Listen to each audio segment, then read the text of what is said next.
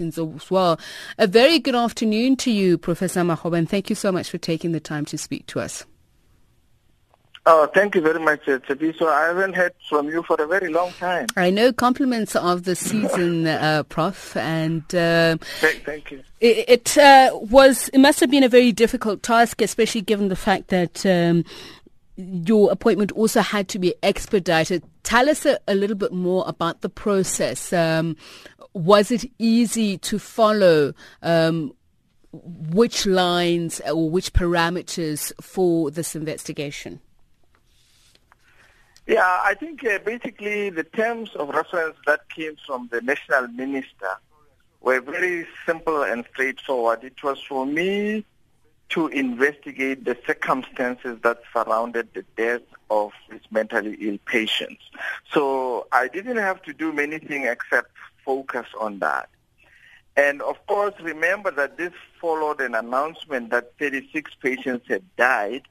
And of course, then the former MEC obviously provided me with the initial documents for about 36 patients and their clinical records and histories and management documents and so forth. And what I did was I said to myself, to go through the records of about 36 patients by myself, it would take me a long time because I'm also not a psychiatrist, but although I understand psychiatry. Let's go to your findings then, Prof, because, the NGOs where majority of the patients died, you say had neither the basic competence and experience. So how were you able to establish that? Which roles were you using, and what was the response from the NGOs? Okay. I interviewed 14 of the 27 NGOs, and without exception, all of them said they were not ready, they were not prepared, they didn't have the staff that was necessary to look after the patients.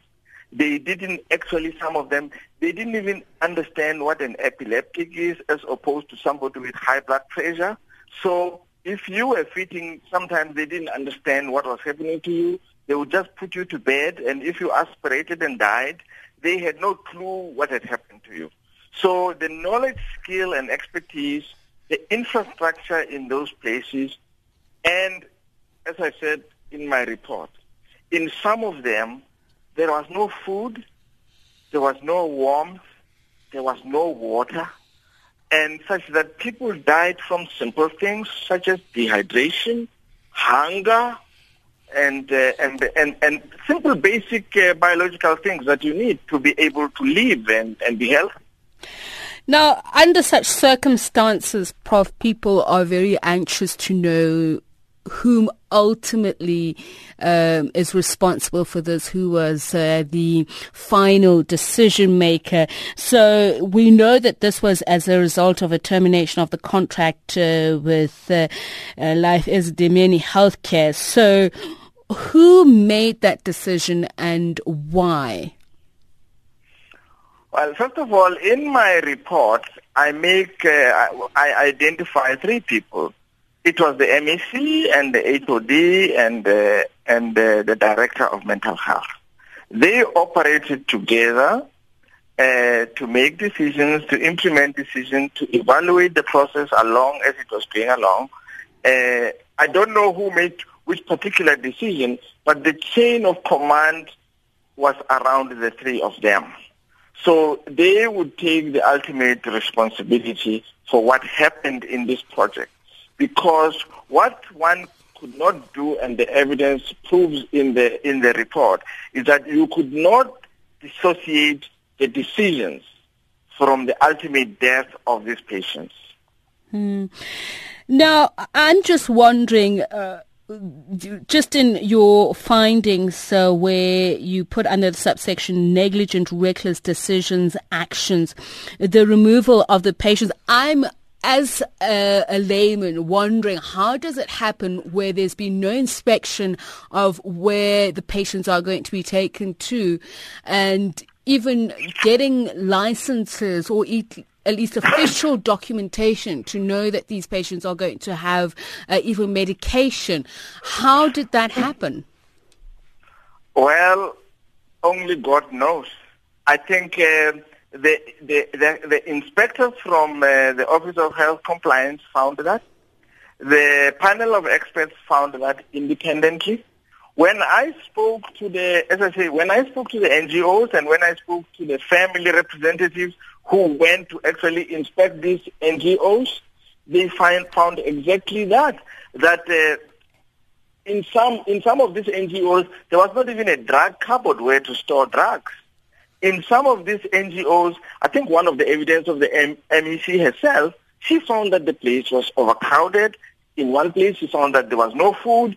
In several places, she found that they were not being financially resourced, so she had to give instructions. But remember that people are already living there, and they have to eat every day. They're not going to wait for you to issue an order that must go through procurement, and it takes a couple of days. So that is what was really, I think, disturbing. Let's put it that way. Just a final question then, Professor Makgoba. One of the things you said in your recommendations is the competence or suitability of the health MEC must be delved into. You've been overtaken by events, but I'm curious about the statement that you made, that there was a culture, or at least an atmosphere of fear among health department staff. What caused that? Who was responsible for inculcating that? Well, just to put it into perspective, I interviewed 25 people from that department. And all of them, almost without exceptions, they were very fearful. They all took instructions. They couldn't challenge authority. Even when they themselves would admit they knew that what they were doing was wrong and impossible and it couldn't be done. And when you ask them directly, who were they afraid of? They would say the principals. Can you name the principals? They were even afraid to tell you who that is. It was only when you started to triangulate the information from other sources that you realized that actually the principals were around these very three people that I have identified. But they would never actually name anybody as to who induced. And as I said in my report, you will see that quotation from the charge of the Light Brigade. Ours is not to reason why, but ours is to do and die. Most people were telling me that they couldn't reason with anybody. They just had to take instruction and do as they are instructed. That was the evidence that was coming through from 25 people in that department. Thank you so much for speaking. I couldn't ignore that. Thank you so much for speaking to us, Professor. I wish we had more time to look through the report and some of its more salient details. The Health Ombudsman, Professor Malakgapure Makgoba. Meanwhile, Qedani Mahlangu has since resigned. She said she